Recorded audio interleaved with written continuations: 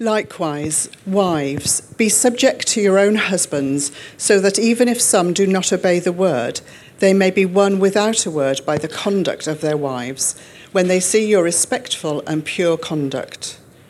Do not let your adorning be external, the braiding of hair and the putting on of gold jewellery, or the clothing you wear, but let your adorning be the hidden person of the heart, with the imperishable beauty of a gentle and quiet spirit, which in God's sight is very precious. For this is how the holy women who hoped in God used to adorn themselves, by submitting to their own husbands, as Sarah obeyed Abraham, calling him Lord. And you are her children, if you do good and do not fear anything that is frightening. Likewise, husbands, live with your wives in an understanding way, showing honour to the woman as the weaker vessel, since they are heirs with you of the grace of life, so that your prayers may not be hindered. Thank you so much. Brilliant. Well, good morning. My name's Luke. I'm one of the elders here at Life Church, and we are continuing our 1 Peter series. I think I'm quite good at small talk. I think that's one of the skills I have. Some people like small talk, some people don't. I was at a birthday. Thank you, Alex. I was at someone's birthday, a friend's birthday a few years ago, and I was having a conversation. And you might know, you have a few questions you go to, don't you? A few things you think, maybe this will be good lines of conversation. And I said to this person, do you like music? No. Okay. Have you got family nearby? Not really. Oh, okay. Are you interested? What kind of hobbies do you have? Do you like video games? I read medieval philosophy. Oh, okay. Sometimes you have a conversation with a person who is so different from you, it can be really hard to understand them. They're just so different from you that it's so tricky to understand how do they see life. This morning, we're going to read words written from a real person, the Apostle Peter, to real people, Christians across the Roman Empire, particularly modern-day Turkey, in the 1st century AD. And they're people who we've explored over the last few weeks, in many ways, have things in common with us. They're followers of Jesus. And they're also in a context, though different than ours, which is increasingly hostile to some of the things they believe. But we mustn't forget that there are many things about them, about these original hearers of 1 Peter, which will be very alien to us. Contexts that are very different. Think about it. They lived nearly 2,000 years old. They didn't live nearly 2,000 years old. They lived nearly 2,000 years ago. Not just that, they lived in a very different part of the world. And so actually, even then, they had a more Eastern outlook on life rather than our Western outlook on life. And of course, they lived in the shadow of the Roman Empire at its pinnacle, a very different cultural and political context than the one that we live in. And so, yes, there might be many things we have in common, but there are other things about us that just couldn't be more different. And in our passage today, Peter doesn't just address the whole church, he actually addresses a particular group of marginalized individuals in the fledgling church. Who were they? They were women who had taken great risks to follow Jesus. They were women who had converted to Christianity despite the fact that their husbands had not. That seems to be the primary context of this passage. He talks about women who are married to men who have not obeyed the word. That's him saying who are not believers. So why do I mention this gulf in the context between them and us? It's because it's easy. It can be easy with modern Western eyes to scorn or scoff or dismiss a passage like this very quickly. But this passage was a passage of profound encouragement to the original women that Peter was speaking to. And I believe, if we do the work, it can be a profound encouragement for all of us today. I also want to recognize that this will touch on a number of topics and themes for women particularly, but men as well. I pray, single or married, this will speak to all of us. But this will touch on a number of topics which actually will just be very raw. And there are things that I'll be aware of in the room, and there'll be many things that I am not. And so I pray that God would use this to build up, to encourage, and to bless us in who he is as we go through it. So shall I pray quickly? And then we'll dive in. Father God, I pray that by your Holy Spirit you would speak to us. Father, I pray we would see the good that you've shown in your scriptures. We believe that all scripture is breathed out by God, that it's useful for us for teaching, rebuking, for training in righteousness. And so, Father, we pray that you would open our hearts to hear. Father, that you would do healing today, that you would encourage today, and that you would bless us. In Jesus' name, amen. And so if we're to understand why a passage like this was in such an encouragement to the original women that Peter was speaking to, we actually have to do the hard work of trying to understand at least a little bit what their lives would have been like. Try and bridge a little bit of that gap. And to understand this, or at least an important part of understanding this, is to understand a concept that is very alien to our modern Western worldview. It's actually still very much held in different parts of the world, but it's understanding the idea of a household. Now, I don't mean bricks and mortar that we live in. I mean the social structure that for many ancient cultures and many modern cultures has been the bedrock of society. So what was a household? Well, a household, for example, in the Roman civilization, which is the context we're looking at, was quite simple. It was a freed man who had a wife, who had children, and who had servants. And he was responsible for the household, and everyone in the household had their role to play. Now, that sounds quite simple, but this structure really was viewed as the fabric and bedrock of the Roman Empire. This was the civilization's makeup, as it were. And any kind of attack on the household felt like an attack on the very nature of being a person in this context.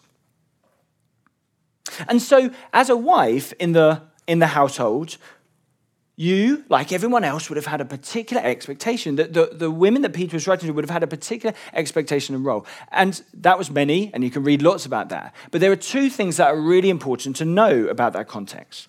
Firstly, a wife was expected to worship the gods of her husband.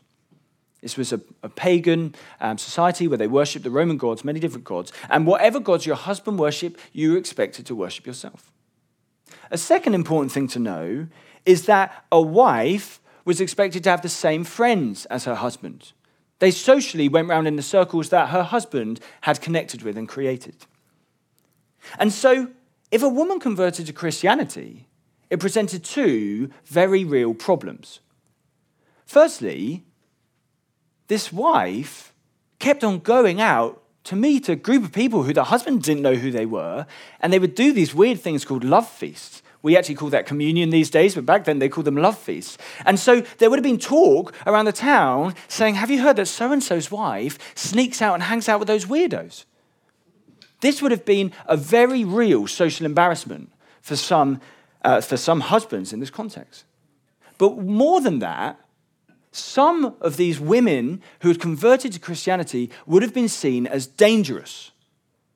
Because if you didn't worship the gods, if you didn't keep Mars and Apollo sweet, well, what happens?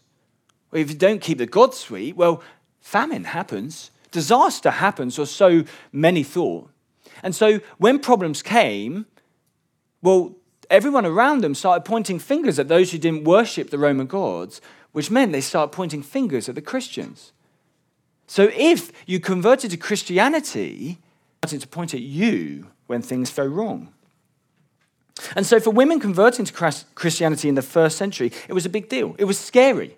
It wasn't a decision that anyone made lightly. There was no sense that they just dipped their toes into Christianity, that they went along to church once a month thinking, maybe it's for me, maybe it's not. No, if they were in, they were all in, because the bar was so high, the cost was so high to follow Jesus. And so this is the group that Peter is primarily writing to in these verses. This is the group that Peter knows need profound encouragement to hold on to Christ because of the cost to them to follow him. And so this is why he writes what he writes. Let's go back to the text and start from verse 1 to 2. Likewise, wives, submit to your husbands, so that even if some do not obey the word, they may be won without a word by the conduct of their wives, when they see your respectful and pure conduct. So, Peter tells these women, these Christian women who are married to pagan husbands, to continue to submit to and respect their own husbands. These women have had their lives turned upside down, haven't they? They met their Savior, the one who has dignified them, the one who has caused them to be born again to a living hope. But while they live with that hope in their hearts, they still have to ask themselves a question, as everyone does: what does it look like to live with the hope and eternal promises now? What does it look like to live now, given that my now involves having a husband who doesn't follow Jesus and who possibly isn't too happy that I do? Maybe these women could make a clean break, you might think. Maybe they could divorce their husbands and leave and maybe find a Christian man and start a Christian home. And wouldn't that be better? Wouldn't that be what would kind of glorify God more? To be honest, most of these women couldn't afford to do that. Most of these women didn't have the freedom to do that. But what's interesting is Peter doesn't encourage that anyway. Peter actually encourages something quite different. He encourages them in a very similar way that he's been encouraging different groups in the early church over the last few weeks, in the last few passages that we've seen. Like he encouraged servants, Christian servants. Like he encouraged actually all Christians in the kind of political environment they're in. And what did he encourage them? He encouraged them to, I'm looking at Garrett in the eyes, hashtag. He doesn't remember my sermon from 2 weeks ago. Okay, we need to publicly shame Garrett. Come on, Garrett, I expected more than you. We need to be more volcano, thank you. How is it not on all your social media feeds by now, Garrett? I was relying on you, my young friend. What we talked about 2 weeks ago is Peter sets up this passage that we're in today as he does the big picture of what we look at today. He reminds all these different contexts that pressure will come in life. Pressure will come because you're a Christian. And when the pressure comes, we don't let the pressure force us to fade into the background. No. And we don't roll up our sleeves and say, well, I'm going to take them.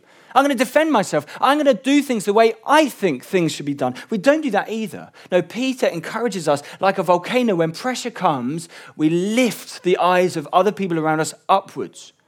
We live in such a way that shows Jesus to the world. And so Peter encourages these women, you have an opportunity to show Jesus to your families. It will not be easy. It will be hugely challenging at points. But it is worth it. And so he encourages them, be subject to your own husbands. In the household worldview, which the Romans had, the ancient Israelites had, many cultures and contexts around the world today, some of which some of you will have come from different nations. In a household worldview, the husband has responsibility to represent, to care for, and to protect the whole household. And the wife has a responsibility to submit, or be subject to, it's the same word, to submit to their husbands as they support and help him in his responsibility. And so what is Peter doing here? What is Peter doing here to tell and encourage these new converts to submit to their pagan husbands? Is he saying, wives, just keep your heads down? Look like every other Roman wife and just pretend like nothing is different? Is he saying, wives, just accept your place in life and stop complaining? No, I don't think he's doing that at all. Because while on the surface, he might be encouraging to continue certain social norms, submission to husbands, he might be encouraging them to continue in that. Under the surface, the reason for doing it, he totally subverts. The reason for doing that, Peter totally subverts. Peter can't be calling them to fade into the background because everything he's been saying for the verses leading up to it is don't fade into the background. No, Peter's call to be subject to their own husbands is not from a sense of duty, nor of social expectation. It's not from a sense of fear or coercion. Peter's call to submit at its heart, I believe, has great dignity and purpose in it. Peter's call for these women to submit to their husbands, I believe, has great dignity in it. Why? Well, the first reason may pass many of us by, but he speaks to these women directly. Now, that was not done in that context. Peter doesn't go round them by speaking to their husbands. He doesn't belittle them. He speaks directly to them. And so he dignifies their agency, their ability to decide what it looks like to follow Jesus. And that's the second thing he does. He calls them to submit, but he calls them to submit willingly, voluntarily. Peter does not threaten them. Peter does not shame them. Peter does not put anything in the context that says, you must do this or else. Instead, actually, his context is a context of freedom. A few verses earlier, in the passage we read 2 weeks ago, in chapter 2:16, Peter says this to all believers. This is the context. Live as people who are free, not using your freedom as a cover-up for evil, but living as servants of God. Peter reminds all believers, men and women, Christ has won them great freedom. We now have the opportunity to use that freedom for the sake of the gospel. And so he calls these Christian women to willingly submit to their husbands. It's also profoundly important to remember that Christ himself dignified submission. Christ, when here on earth, he said, I only do what I see the Father doing. Christ on earth said, not my will, Lord, but yours be done. He submitted to the will of the Father. He even went to the cross for the sake of all of us. Actually, this is the point that Peter is making in the passage we heard last week. The verses directly before the ones this week. He points all believers to Jesus. And he says in verse 21 of chapter 2, for this you've been called because Christ also suffered for you, leaving you an example so that you might follow in his footsteps. Christ set an example of humility and submission for all of us to follow in our own context. So these women, these Christian women that Peter is writing to in the first century, they can stand before God and say, I followed my Lord. I lived like Christ. More than that, though, the Bible itself also dignifies submission in marriage, because that is something that isn't just a cultural quirk of the Roman Empire, but the Bible says is God's design in creation. Now, don't hear me wrong. Like all created things, sin has badly twisted and corrupted these things. But the Bible still shows actually headship and submission is not just a cultural quirk of some ancient worldviews and modern worldviews, but something which, when redeemed and understood through godly eyes, is for his good and for his glory. Now, I'm not going to dive into that today because I did a sermon on that on Ephesians 5, which you can listen back to. That was in November last year. But I will also really commend, if you want to dive more into questions like that, Steph Liston, who was on the screen a couple of weeks ago. He's one of the leaders of Relational Mission. He's written a book called Gender Quality. I'm halfway through. I don't like recommending things I haven't finished reading, but I know him well, and this is a really, really helpful book. So if you want to dive into that more, I'd really recommend that. And so Peter's call to submit, I genuinely believe, is rich with dignity. But one of the most important things that gives its dignity is that his call to submit has purpose. Doing a mindless task isn't dignifying, is it? Doing something for the sake of it is not dignifying. But Peter doesn't say that. He says there is great purpose in what you're doing. And what is that purpose?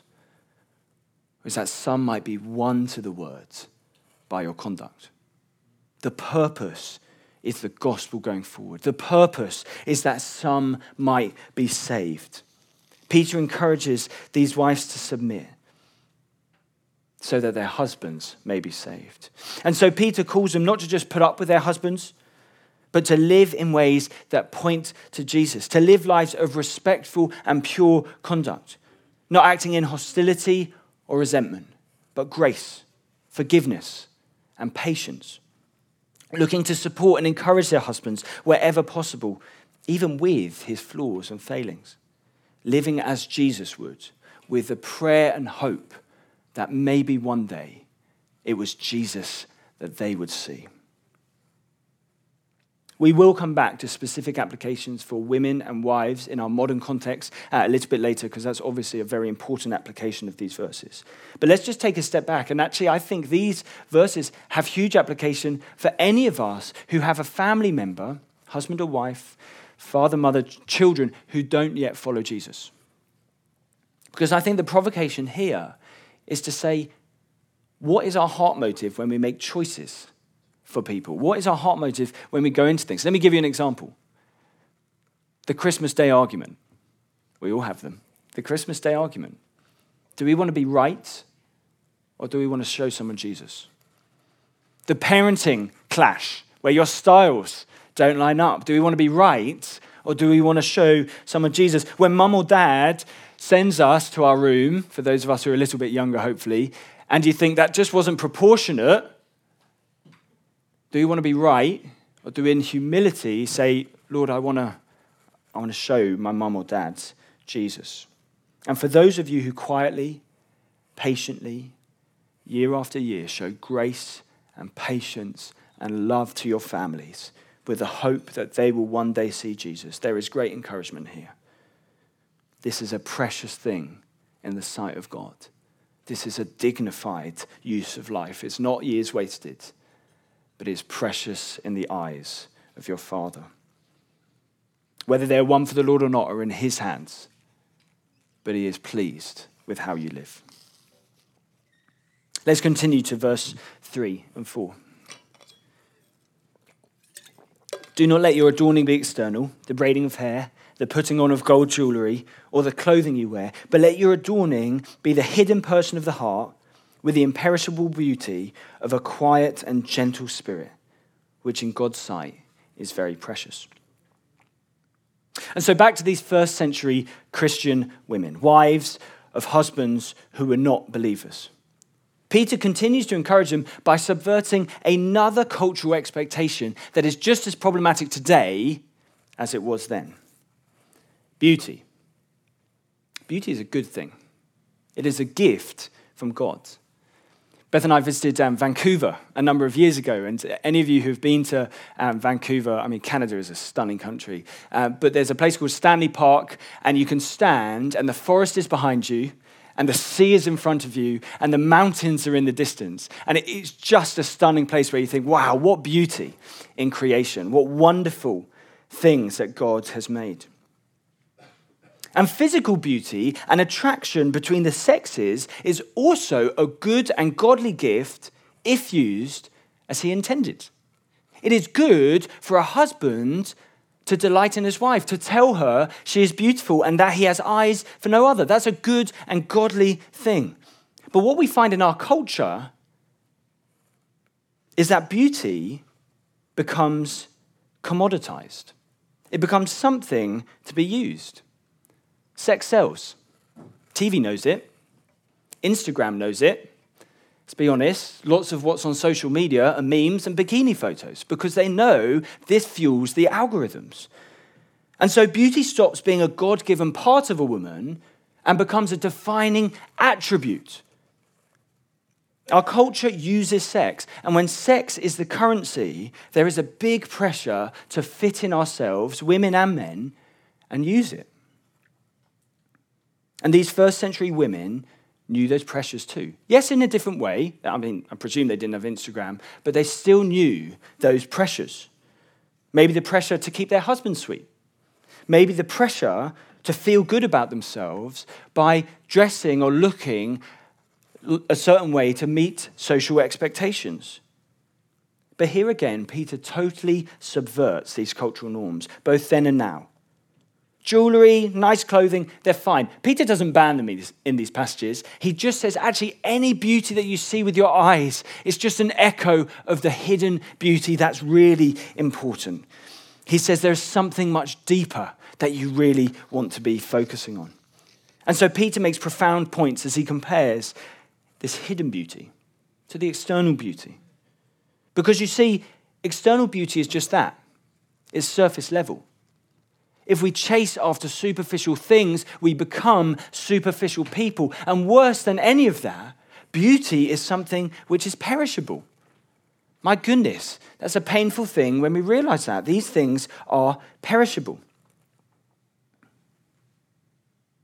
But chasing after inner beauty is of much value because inner beauty is Christ-likeness. Some people take offense that Peter encourages these women to have a quiet and gentle spirit. It sounds to some like he's encouraging women to be doormats and passive.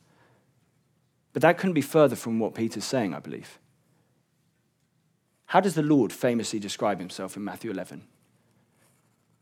Take my yoke upon you and learn from me. Why? For I am gentle. For I am gentle and lowly in heart. To be gentle is to be like Christ. Look at the stories of him. The humility, the kindness, the graciousness, the encouragement, the gentleness. Gentleness is an attribute of Christ-likeness. And what about quiet? Is that about being passive? Is that about not piping up? Is that about fading into the background? Well, it can't be, can it? It's not what Peter's talking about at all. In the context of all that Peter is trying to say, it can't be a dormouse. No, quietness isn't passivity. Quietness is a stillness of the soul because you know the one you trust in. Quietness is a stillness of the soul. It's to do with who you're trusting in. It's to do with who you're trying to please. You see, those who seek external beauty are seeking to please another. Maybe the attention of a man. Maybe the opportunity to move up in the world. The desire to not feel rejected or ugly. And all those things are understandable motives, but they're empty. However, those who seek inner beauty choose to please God. This beauty Peter is calling them to, this Christ-likeness, what does the passage say? It says it's very precious in the sight of God. It's very precious in the sight of God. And there is a peace in a person that comes when they know whom they please and that they please him. That's what quietness and gentleness is. It is Christ-likeness. Let me ask you a question. Everyone in the room. Is Jesus lovely to you? Is Jesus precious to you? Does delighting him delight your heart? Because let's be real, there's a pressure for all of us, but particularly women in our society, to fit into this world, to use our sexuality as currency, to flirt, to feel a little known, to dress in a particular way to get attention. I mean, I was a youth leader for 6 years, and it breaks my heart, the pressure on young women to send pictures of themselves or to be coerced into things that maybe they're not ready to do with boyfriends, because this is the culture we live in, where sex is currency and beauty is commoditized. But my dear friends, Peter speaks to encourage his listeners then and now. That's not true beauty. That's not true beauty. And while we can't change the people who are coercing and pressuring outside of ourselves, we can know what true beauty is. It is Christ-likeness, which is precious in the sight of God. Let's continue in verse 5. For this is how the holy women who hoped in God used to adorn themselves, by submitting to their own husbands, as Sarah obeyed Abraham, calling him Lord. And you are her children, if you do good and do not fear anything that is frightening.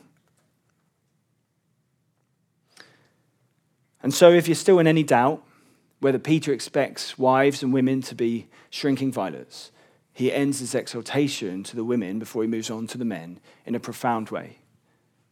Do not fear anything that is frightening. Peter's call to these women whose lives were so costly, the lives to follow Jesus was so costly. He says to them, be fearlessly courageous. Fear can so easily drive us, can't it? And I know for many of us, anxiety and worry are like a chokehold that grip us at different times in our lives. And so this encouragement to be fearless, despite the fact there are many things to be afraid of in the world, is a very relevant provocation to all of us. But it is particularly true for those of you who are married to men who are not believers or who are backsliding in their faith. To be in that marriage, let alone to learn to submit or to support and love, is a huge challenge. And I don't know the experience of you. I obviously can't do that. But I know that there will be questions. What if this is life now? What if things won't change? What if this is my lot? And Peter knows the frightening things that it costs to follow Jesus in these contexts. And he encourages you, as he does his original hearers, look to women like Sarah. Look to women like Sarah. You may know the story of Sarah and Abraham, you may not. But Sarah's life wasn't easy. Her husband left the land where all the generations before had been living, and they went from place to place, often in very dangerous contexts. On top of that, it wasn't like her husband was a superhero. Abraham had some glaring flaws that were very difficult to live with, I'm sure. And that's plain in black and white in the book of Genesis. And if that wasn't enough, Sarah couldn't have children. And in that time, and in that culture, the shame and humiliation that came from not being able to have children was nothing like what it feels like today. It's huge today, but just unbelievable in that culture. For Sarah to trust in God took enormous courage. Yes, she was a flawed woman herself. Yes, she had wobbles in her faith, and we read that in Genesis. But to live day to day meant trusting not in a perfect husband, not trusting in herself, but trusting in God. How does Peter describe her? As a holy woman who hoped in God. I want to make one point clear, actually, just as, in relation to all of this, but just something quite clear. I don't believe Peter is saying in any of these passages that women who are experiencing physical violence should just be brave and carry on living like that. I don't think that's at all what Peter's doing here. From the wider context, I think it's clear that Peter primarily had in his mind social persecutions, mocking, scorn, they're horrible things, but not physical violence. There's a number of reasons I believe that, but particularly verse 7 we're going to come to in a second. When he addresses Christian husbands, the only men he could address, he makes very clear you do not use your physical strength against your wife. And so if that is you, if you are in a relationship where you feel unsafe, please do something about it. Please get help. You can speak to me. You can speak to Carol, who's our safeguarding lead. You can speak to a number of the agencies that want to help, or the police, of course. But please do get help in that. But actually widening that out more broadly, if in any way you are feeling actually the relationship I'm in right now is really challenging for a number of reasons, and they can be quite different, we must be a church who can care for one another. We must be a church who can be there for each other. So I really do encourage you, bring the people alongside you who you need. If you're like, I don't know who those people are, come speak to me, one of the elders, come speak to someone you know. We want to build family so we can support each other, pray for each other, advise one another, and care for each other in very, very challenging times. So I just wanted to make that point clear before we moved on. So going back, I'm the brother of two sisters. I'm the son of a mother. I'm the husband of my wife. I'm about to be the father of a daughter. This stuff is real. There's a great extent I cannot live the experiences that 50% of this room can live. But this stuff is real, and it's in the Bible because it matters. My dear sisters, God is calling you to be courageous. God is calling you to show Jesus to the world in a way that you uniquely can, to live lives where those around you see Christ, making impacts in the world which sometimes will seem on the surface to be imperceptible, but you do not know the deep ruptures in hearts that your lives can cause, the wonderful things that open people up to seeing Jesus. And if you are married, to choose to support, help, submit to and love your husbands, despite their flaws, whether they're believers or whether they're not, takes great courage. That is not a trivial thing. Not letting fear drive you to act in defensiveness or from insecurity, but putting your hope in God. Not in your husband, but in God, first and foremost, because he is the one who can be trusted, who can be found in the day of trouble. He never leaves you and never forsakes you, and he gives us one another, the church, to be true family, brothers and sisters in Christ together, to weep together, to strengthen one another, to speak truth and to help when in need. And more than that, he himself has gone before us.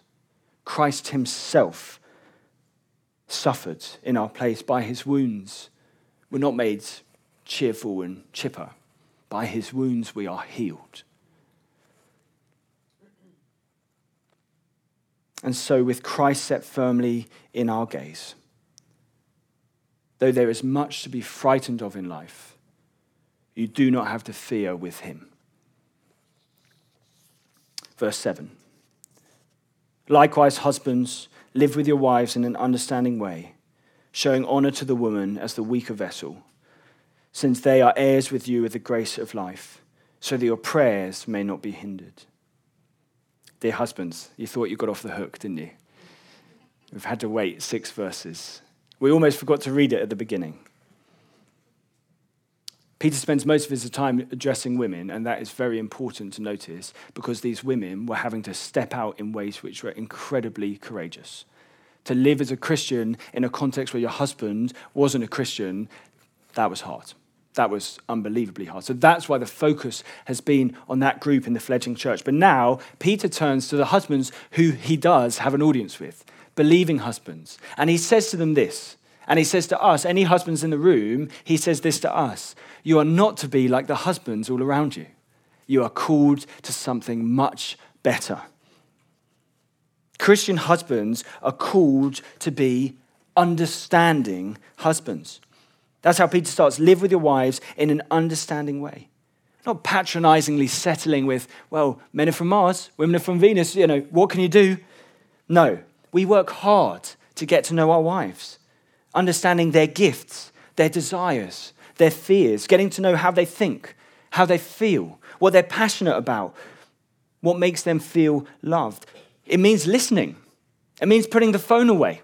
It means deliberately scheduling time to be together. It means not waiting for her to tell you her needs, but asking and finding out what are her needs. We must work hard to love our wives. We must work hard to be understanding husbands. One of the reasons for that is because we are different from each other. It does take hard work. You're two unique individuals who've been brought together in marriage. There are big differences, let alone the fact there are differences between the sexes, between men and women. One of those differences, on average, is physical size. And Peter directly addresses this. Men are on average larger and stronger, and Peter says a phrase which, again, to our modern sensibilities, makes us cringe when he says the phrase weaker vessel. Show honor to the woman as the weaker vessel.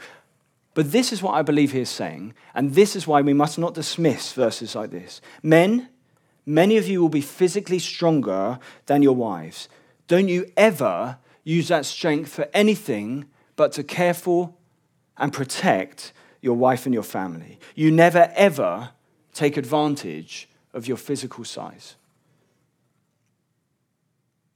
Peter gives these husbands and us, those of us who are married in the room, who are believers, he gives strong motivation to love unhindered.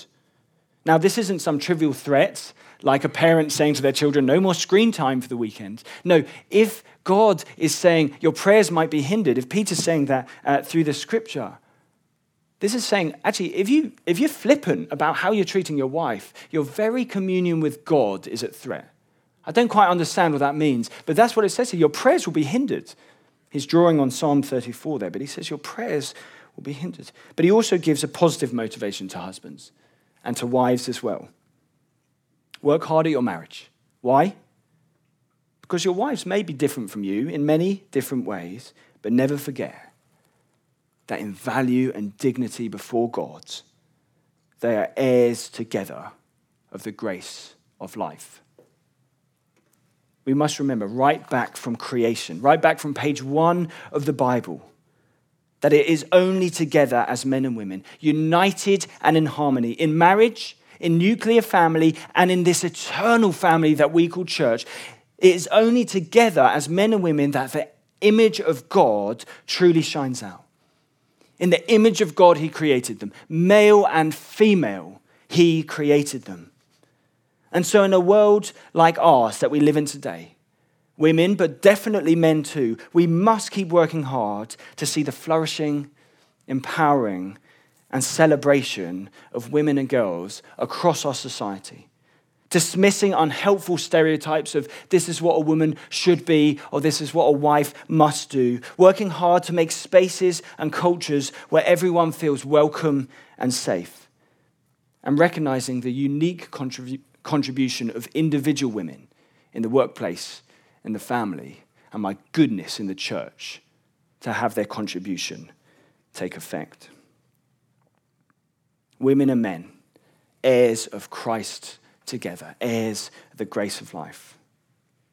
Because women and men, it is only when we are together as those who are made by him and for him, we can reflect God to the world. We've covered a lot of ground. We've touched on a lot of things. I've spoken about what I believe the passage says, but as I said at the beginning, there will be a number of individual situations where raw nerves or open wounds would have been touched on. And so please can I encourage you, let this not be the end of the conversation.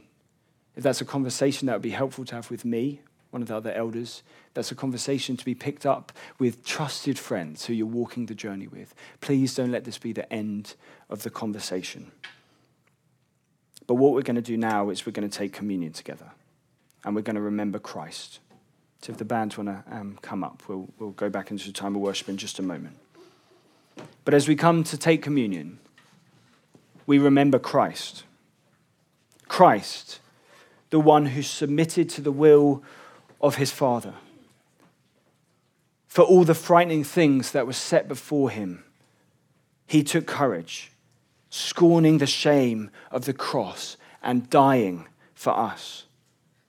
We go to Christ, the one who had no form or majesty that we should look at him, no beauty that we should desire him, and yet he was the one who laid down his life that you and I might be brought to the Father. We come to the one who, in a true sense, there is never anyone who could be more beautiful than Christ. Sometimes it's funny singing the worship songs we do that it can feel a bit smushy. But when we talk about Jesus being beautiful, Jesus being lovely, we're not talking about trivial things. We're talking about the King of the universe. We're talking about the Lion of the tribe of Judah, the one who all love points to, who all beauty echoes towards, and who all life is made for.